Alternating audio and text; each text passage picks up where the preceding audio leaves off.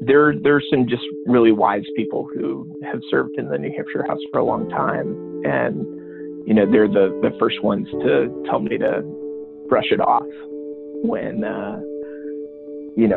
I'm getting attacked by the other side, or they're also the people that remind me to stay humble when I had a piece of legislation that flew through both the House and the Senate on bipartisan voice vote. And they're there to remind me, one, congratulations, but two, know that it's not always going to be this easy, or don't think that you're hot stuff just because you had a bill passed and have a nice signing ceremony with the governor. Welcome to the New Politics Podcast. I'm Dr. Max Clow, Senior Director of Leadership Development at New Politics, a bipartisan organization dedicated to revitalizing American democracy by recruiting, supporting, and electing servant leaders who put community and country over self. On every episode of this podcast, I'm joined by a servant leader, a military veteran or an alum of a civilian service program like AmeriCorps or Peace Corps, who has chosen to serve again through politics at this critical moment for our country. Together, we explore the challenges of leading with courage, integrity, and empathy in the toxic space of American politics today. Today, I'm thrilled to sit down with Matt Wilhelm, who currently serves as a state representative in New Hampshire's 42nd District. Matt is an alumnus of the AmeriCorps program City Year, New Hampshire, where he served as a team leader supporting AmeriCorps members working in high-need schools in Manchester. He went on to found ServeNext, an organization that helped to make national service a priority in the first-in-the-nation primary leading up to the 2008 presidential election. Matt also helped to launch Calling All Crows, an organization that engages musicians and their fans in service projects across the nation. Following the 2016 election, Matt felt the call to enter politics, and he ran successfully for a seat in New Hampshire State Senate, where at the age of 37, he's one of the youngest elected officials in the Granite State. I've known Matt since his City Year days and have followed his adventures in the service movement closely over the years. He's an alum of both Answering the Call and Foundations, two programs run by the New Politics Leadership Academy, so we've been a part of his journey from service into politics. It was a pleasure to reconnect for this interview, and I hope you enjoyed the discussion. Matt Wilhelm, thank you so much for making time to join us here on the New Politics Podcast. Glad to have you with us. Yeah, you bet, Max. Thanks for asking me. Great. So here's where I always like to begin. What's your earliest memory of learning the value of service? Yeah, it's hard to pinpoint, the first moment. There wasn't any sort of like big aha moment or anything like that. But, we did a lot of things as a family. I was really lucky, to have parents who both were pretty active in the community. My mom was a volunteer in our schools, and she did a lot of environmental education, focusing on, the 3 R's: reduce, reuse, recycle. And my dad was really active in our church, and both my parents were. But we did a lot of things as a family. So, we would spend the majority of our weekends together, my folks, me, my sister. And a lot of times that meant, rolling up our sleeves and, helping out, whether it was in our neighborhood or, something related to school or church. But that was just part of kind of the expectation growing up in our household. And I was probably kind of reluctant at the time and was frustrated sometimes that that's how it was, but feel really, really grateful looking back. So it's just kind of part of the air you all breathed in your family growing up. So I'm sure that relates to my next question, but can you tell me why you ended up joining City Year?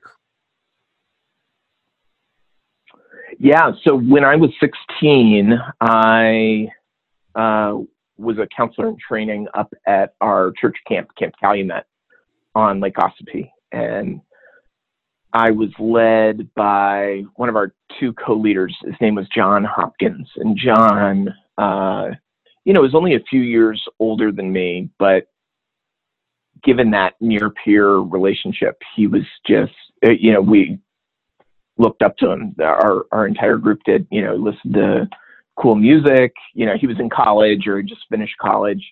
And he had also just finished City Year, somewhere in that college spectrum there, those college years. And John walked around camp with a backpack that had a city year patch on it. And I remember thinking, he talked a little bit about his city year experience, but I just remember thinking if city year had anything to do with, making John the guy he was and the leader he was, then, I was interested. And I was somebody who, I went to a college preparatory high school, but really didn't feel ready to go off to college. And I had told my parents that I wanted to do, a gap year or a service year. And my parents were, I think they were a little nervous that if I didn't go straight to college, that, I wouldn't go to college at all. So they said, you can do a service year, but you've got to wait until you're done with your college degree. Mm-hmm. So I ended up doing city years straight out of college when I was just trying to figure out, what was next. I had a college degree, but, wasn't really sure what I wanted to do with the rest of my life. And then ended up being really the best careers, the first career decision I made and the very best one. Well, say more about that. What was so powerful about it? Well, I like to talk, when people say, oh, what's city year all about? Like what's, why do you recommend it to, 17 to 24-year-olds? I loved city year because it was kind of a leadership laboratory. Like we talked about a lot about leadership theory through high school and college, and even at summer camp, there's sort of a chance to, lead your peers and lead, groups of young people who are up at camp for the summer. But there was something really cool about being a part of, young people who wanted to change the world, who wanted to make their neighborhoods better, who wanted to improve their schools, and this kind of like trial by fire. I was a team leader in my first year, and usually, it's a lot of second year core members who lead mm-hmm. teams. But it was real. I felt like I was just getting thrown into it, and I had a general sense of the values of the organization and the vision for what we were supposed to accomplish. But I was learning a lot on my feet really quickly, and also, trying to lead my peers at the same time. So it was a lot to take on, but it was really, a lot of challenges that go with that. But also found it really rewarding and felt like I kind of found my voice through leading a team. And is there a story or a moment from that city year experience that kind of represents the power it had to shape your values? Yeah. It's hard to pick one moment, but I do remember that there was something that was really awesome, but also really hard about serving on a diverse team with people from all different backgrounds and different walks of life. And I was viewing all of this from the standpoint of, being a lifelong Granite Stater who, didn't go very far to participate in city year, while a lot of my teammates had come from other parts of the country. They came from very, very different backgrounds than I did. And I remember we traveled by van because we were more of a rural site. So we were based at the Timberland Company's corporate headquarters in Stratham, and we would board into a 15-passenger van. And so we spent a lot of time, talking with and getting to know and learning from that group. I just remembered I can think of that route that we took. It was a 45-minute drive from Stratham to Somersworth, where the school was where we were serving. And there's some really fun moments, and there were some really challenging moments. I wouldn't call them blowout fights, but definitely, we had to seek to understand one another, and find common ground and remember that we're literally on the same team together, trying to figure out how to meet our mission, which, for us was, helping to keep some kids, who had been targeted by their teachers and guidance counselors as needing some additional support, and keeping those young people excited about coming to school and, behaving themselves and, applying themselves academically. And 45-minute ride each way, that's a lot of time to get into some meaningful conversations. Powerful. So I have to ask you, Matt, about Calling All Crows. I don't know anybody else who has found a way to blend their love of service and their love of music quite in this way. Can you tell us a little bit more about what that was and kind of what you were doing with that? Yeah, I feel really lucky in college, had the opportunity to intern for one of my favorite bands called Dispatch. And Dispatch was based out of Boston, 3 guys who met at Middlebury College. One of them, his name is Chad Stokes Ermston. And Chad and I had struck up, a friendship. We'd see each other quite a bit. I was a big fan of this band. So, I remember being at my very first Dispatch concert in Somerville, Mass. It's at the Somerville Theater, and remember the energy of this independent band who wasn't signed by a major record label, that had built this grassroots following, where the people who were in the room, it was a sold out show. This is the fall of 2000. Everybody knew every word to every song. And there was something remarkable about that. I remember standing at the top of the theater, in the very back row of the balcony. And for whatever reason, I can't explain it. I just remember thinking it would be amazing, like the power that these people on stage right now, Brad, Chad, and Pete, the power that they have, because they're holding this audience captive. They could tell everybody to do anything, and they would go do it. And I remember thinking, how cool would it be if they asked their fans to join them in making the world a better place in some way. And I know that's like a really abstract thing, like making the world a better place. And I don't think in that moment I necessarily knew what that meant, but over time had gotten to know Chad and his then girlfriend, Sybil Gallagher, who's also a City Year alum. And I don't think I knew that until much further into, getting to know the two of them, that she was also an AmeriCorps alum. But we had done a little bit of work while I was at City Year, engaging musicians and fans in hands-on pre-show community service projects. So, we might do a beach cleanup at Hampton Beach before the string cheese incident, for example, did a 2-night stand at the Hampton Beach Casino Ballroom.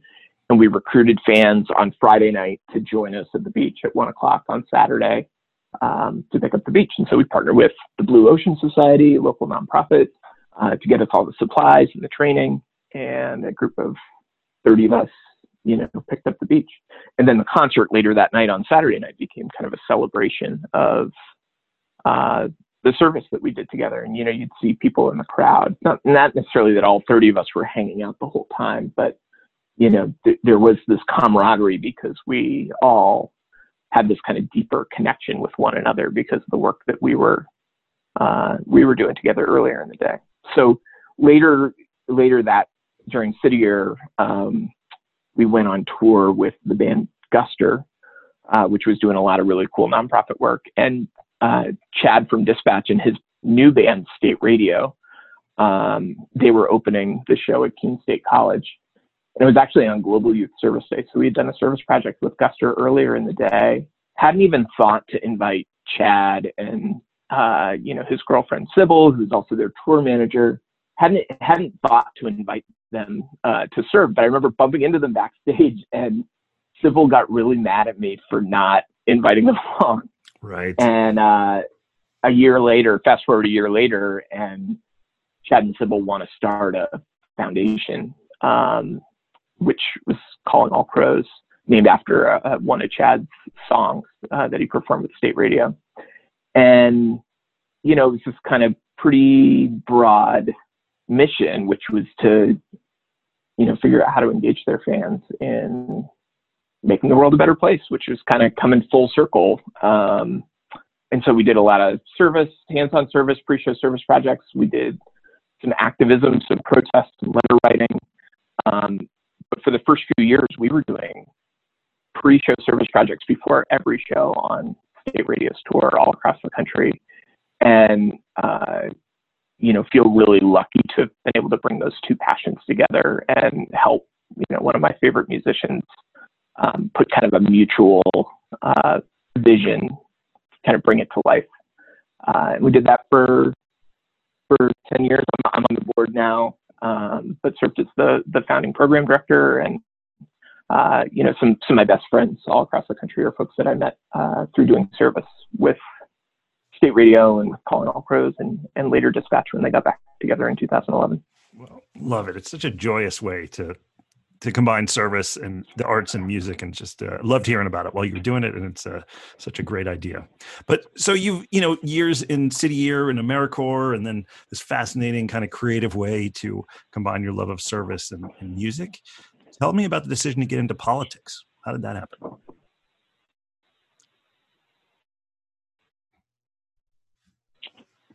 Yeah, you know, I had been involved in student, thought of that as service. You know, I attended a, you know, community service orientation program when I started college, you know, brought together a bunch of incoming freshmen, and, you know, we volunteered at different local nonprofits as a way to get to know the community a little bit and build a relationship with other incoming students. And I got involved in student government and, you know, had a great experience with that. But I don't know that I ever thought of that as public service for whatever reason. But after City Year, between City Year and Calling All Crows, did some organizing for an organization called Serve Next, which was focused on building grassroots support to expand national service, expanding AmeriCorps and Senior Corps programs. And, you know, we did that across party lines. It was, you know, we recruited volunteers, many of whom had served with an AmeriCorps program. Others who, you know, experienced the impact, saw it firsthand, or were champions of national service. And we put questions in front of candidates. We asked, you know, we're pretty aggressive in trying to get our questions asked during the Q&A period at these town hall meetings and house parties, and asked what the candidates would do to expand AmeriCorps. And we, you know, people like John McCain and Mike Huckabee on the Republican side, and candidates like Barack Obama and Hillary Clinton, both U.S. senators at the time. We had this pledge that we were circulating, trying to get them to, you know, put pen to paper and say, you know, I'll definitely, I pledge to expand AmeriCorps by 100,000 members if I get elected president. And it was really, you know, the unique thing here in New Hampshire to host the first of the nation presidential primary. And I think I started to understand the gravity of it, and the opportunity and the power that we have as voters who get a lot of face time with these candidates up close and personal, that, you know, help shape the debate moving forward. So, you know, got to know some folks here, just sort of in the political world on both sides of the aisle. And I always thought that, you know, as a fourth grader in New Hampshire, all fourth graders go to the state capitol and up in Concord, and we tour. And I remember when I was in fourth grade, the House was in session the day that we visited. And I remember seeing a lot of people with gray hair, mostly men. New Hampshire is pretty unique in that it has the oldest median age of any state legislature in the country. It's at 63 years old right now, which is down from previous years. Wow. And we also have 400 state reps. So we're the third largest democracy, or representative democracy in the English-speaking world. and, just there's a lot of representation. There's kind of a joke that, on every street, there's a state rep. One of your neighbors on your block is the state rep. And it's not quite that extreme, but, there are a lot of people who hold public office in the state. And I remember just thinking one day, I'll be retired and I'll serve as a state rep. And after the 2016 election, I said, maybe, I was pretty frustrated and wanted things to be different. And started talking with some friends, and they said, well, why don't you run? And started, kind of thinking about what that would look like to do it as a 30-something rather than as a, 60-something. And and it was also right as New Politics was getting started. And so, there was an opportunity to participate in Answering the Call led by you, Max. My session, I had the godfather of Answering the Call actually facilitate our session, which I feel really lucky. And you and I, Max, we go back to the City Year days too. So it was, I was really excited to participate and, use it as an opportunity. This is I think the fall of 2017. Right. As an opportunity to really just get clear on what my values were and think about, is this really the step that I want to take and run in the 2018 midterms. And I'm really glad that I did. I'm glad that, I had that opportunity and made that space to kind of dig deep and think about what I wanted to accomplish and why I was feeling called to serve in this way. It's great. It's great to hear. It's the hope of the program, and you are definitely an embodiment of giving some people a chance to just get clear within themselves. So you step into politics after just years of deep involvement in the service world and AmeriCorps. And what was it like moving into politics as somebody with that kind of service background? Well, I mean, when people say, why are you interested in running? I found it was really helpful to have served my community before, right? And to just be clear about what was motivating me to run, that this is a way that I could be useful, that I could be helpful to my neighbors. Like a lot of us, we've seen our politics become really vitriolic and really divisive in the last decade or so. And, I knew that there was, given my background, given, having served in a diverse team with people from different backgrounds and different, political viewpoints and different, philosophies on the world, but sort of united in our, the common purpose and our mission to, help these kids in the school that we were placed at for the year. I felt like there was something that I could take away from that and bring with me into politics. But politics it's different. It's a different type of service than national service. It's a different type of service than military service. And it has kind of a bad name, and rightfully so at times. I think it's hard to navigate. I mean, it's easy to get kind of thrown off and sort of lost in the kind of political wilderness, so to speak, if you're not, if you don't have that kind of rudder and really understand why you want to be there. And, again, I feel lucky to have taken some time before I got in there to get clear about some of those things, and just remember what my path was to get there, whether it was my time at church camp or it was my time in national service or it was, an elected office in student government. Those are all experiences that help to shape who I am as a leader and, a public servant. Yeah. So it's a great segue into my next question, which is, a lot of folks in our pipeline, a lot of folks who are, servant leaders and thinking about politics, they wonder if it's possible to step into the arena and maintain their integrity. And so do you feel like you've been able to stay true to yourself as you walk this path? And what would you say to any listeners out there who are concerned about that? Yeah, I mean, integrity, I was actually looking back at my New Politics, Leadership Academy answering the call, packet and my worksheets that I had, worked on while I was doing ATC. And integrity was one of the values that I identified as being really, really important to me, in part because I've been around leaders who can be really honest and vulnerable and admit when they make mistakes. And I've also been around leaders who are not. And there's a real difference in how everybody else interacts with that person.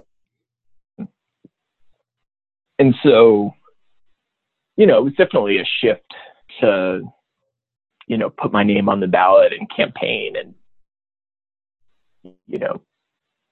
be the target sometimes of, some incoming, some people who disagreed with me, some people who, would criticize what I was doing or how I was doing it. But at the end of the day, like that integrity piece, it's just hard to lead when you don't have the trust of the people that you're leading. I think it's fine to disagree with, someone in leadership. And it's fine, it's fine to be called out, for a vote that I took that someone else might not agree with. I totally get that. But I don't ever want to be in a position where someone questions my integrity or they question, my motives or anything like that. So, feel again, really sort of grateful for being able to take that time and think about those kind of things. And it's hard in the moment because, in New Hampshire, another thing that makes us unique at the State House is all 400 reps, anybody can introduce legislation, and every bill gets a public hearing, and every bill gets a committee vote, and then regardless of whether it's voted up or down in committee, will go to the full floor of the House. And so, we take upwards of 600, 700 votes every single year on a number of pieces of legislation, where that just isn't the case in a lot of other state houses. And so there's a lot that's thrown at us. And I think because of, the power is somewhat diluted when you've got 400 people. There really needs to be consensus on things in order to move them forward. And in a lot of ways, another advantage to the way New Hampshire does it, and there are both good things and bad things. But one of the good things is, money doesn't corrupt folks so much in the New Hampshire House. It's, it'd be hard to buy off, hundreds and hundreds of votes that you would need to pass a bill. So, I think that's an advantage to our citizen legislature and, helps us maintain our integrity as legislators. That's interesting. And I can't resist asking, because another thing a lot of folks in our pipeline wonder about is, how do you deal with the attack ads? How do you deal with the hits on the campaign trail? Sounds like you got a little bit of that coming at you. How'd you kind of stay resilient in the face of that?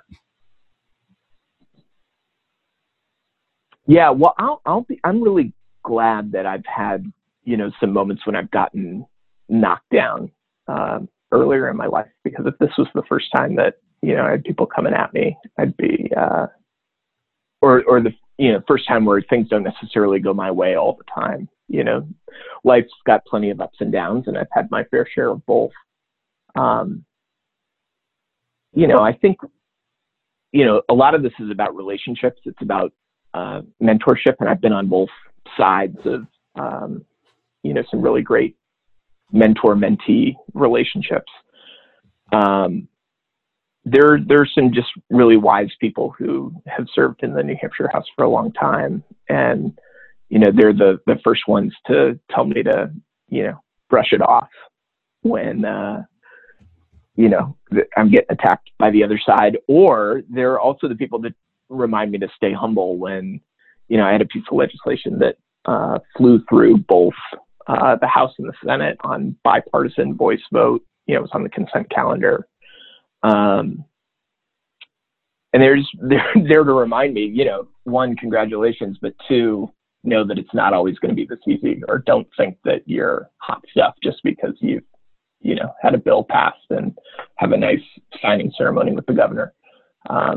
there are a lot of ups and That's downs, great. so many of which you can control, but also a lot that you can't control. Yeah. That's not something that a lot of our folks worry about, of what happens if you have all this success and you have to just stay humble. That's great to hear that you have kind of relationships in your life that keep you kind of equal through all of this. That's great.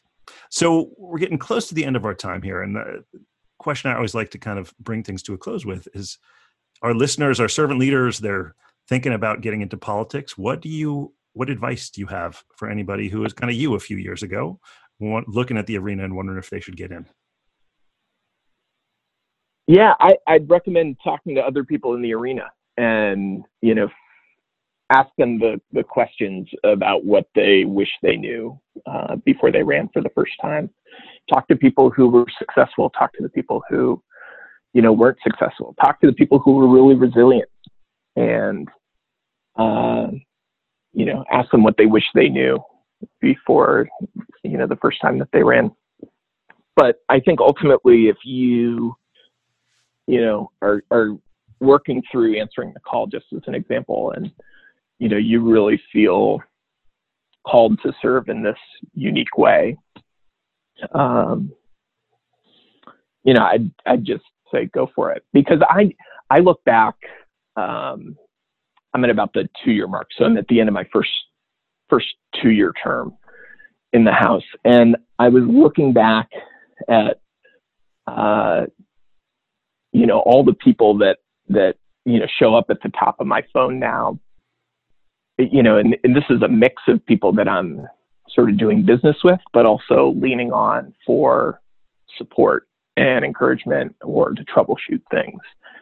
And, there are just some really great relationships that, I've benefited from over the last 2 years that I didn't even know these people 2 years ago, and feel really lucky. My life feels more full as a result of, having gotten into the arena. And I guess that's the question to ask, is like, what does it look like for you if you are feeling called to serve in this way, but you don't take that risk?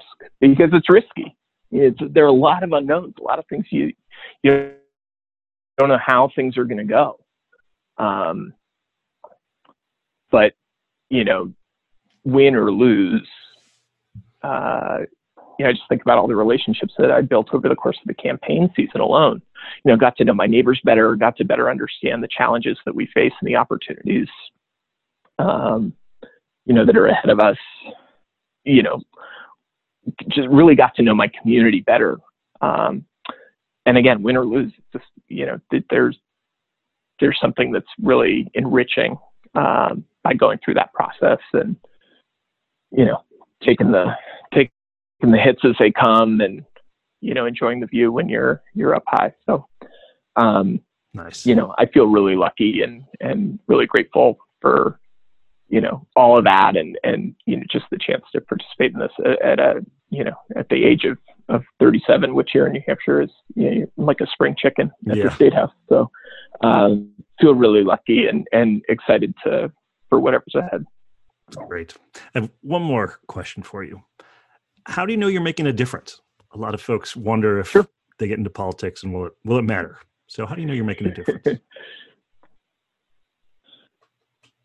Well, I'm at the spot right now in the campaign season where, I'm getting ready to declare my candidacy for reelection. And, I'll need to start putting together my campaign materials, and people will say, well, what'd you do in your first 2 years? And without getting super specific on policy, I think there's, when I look back at, my sent box in my legislative email, I can see all the different people that I've reached out to, or people that reached out to me that said, I need help with, filing for unemployment. There were some challenges during COVID, and people getting the benefits that they, are due, and or people who needed, to find out where the nearest food pantries were and which ones were open and which ones weren't. I think there's, legislation aside, policy aside, I think there are opportunities as a community leader to help people navigate government. And that alone, it's a privilege to be able to do that. So I'm feeling good about my contributions over time, and, continue to think about ways that, I can leverage the title that I have to help my constituents, my neighbors. Because it is a privilege. That's exactly what it is. It's great. All right. So final question for you. It's challenging times out there. We're having this conversation during the COVID crisis. Are there any nonprofits that are helping folks in your district that you'd like to lift up at this time? Yeah, I've got one that isn't COVID related, but is, I actually think that COVID has, it's shown how some organizations work is so vital and so needed on a regular basis that when they're not able to do what they normally do because of some of the precautions that we're taking, it's really felt. And the organization I'm thinking of is Girls at Work, which is it's such a rad organization. We're so lucky to have them here in Manchester. They teach girls, middle school age girls, how to use power tools. And they're empowered through their time in the workshop to be, leaders on a construction site, but also leaders in their lives. And so it's a 21st century after school program. So serves girls that are, going to our public schools. And they're actually, the COVID pandemic has happened right in the middle of their move to their new headquarters, where they've got a workshop set up. And it's in the FIRST Robotics building, we also have the global headquarters for FIRST Robotics, which is founded by Dean Kamen, an inventor in the Manchester Mill Yard. They've welcomed Girls at Work into their headquarters because they see a pipeline for a lot of those girls to get into robotics and STEM fields. So Girls at Work, they're awesome. Look them up online. But again, Manchester is a really cool spot, and there are a lot of people working hard to pull people together and, meet needs during this really challenging time. And I'm looking forward to the opening of the new workshop so that those girls can get back to work. Great. Well, awesome. Matt, thank you so much for taking time to have this conversation, and just for everything you're doing to serve the people of New Hampshire and to kind of advance the service movement. We appreciate all that you're doing out there. So thanks for being with us. Max, thanks for having me. Really appreciate it. That was fun.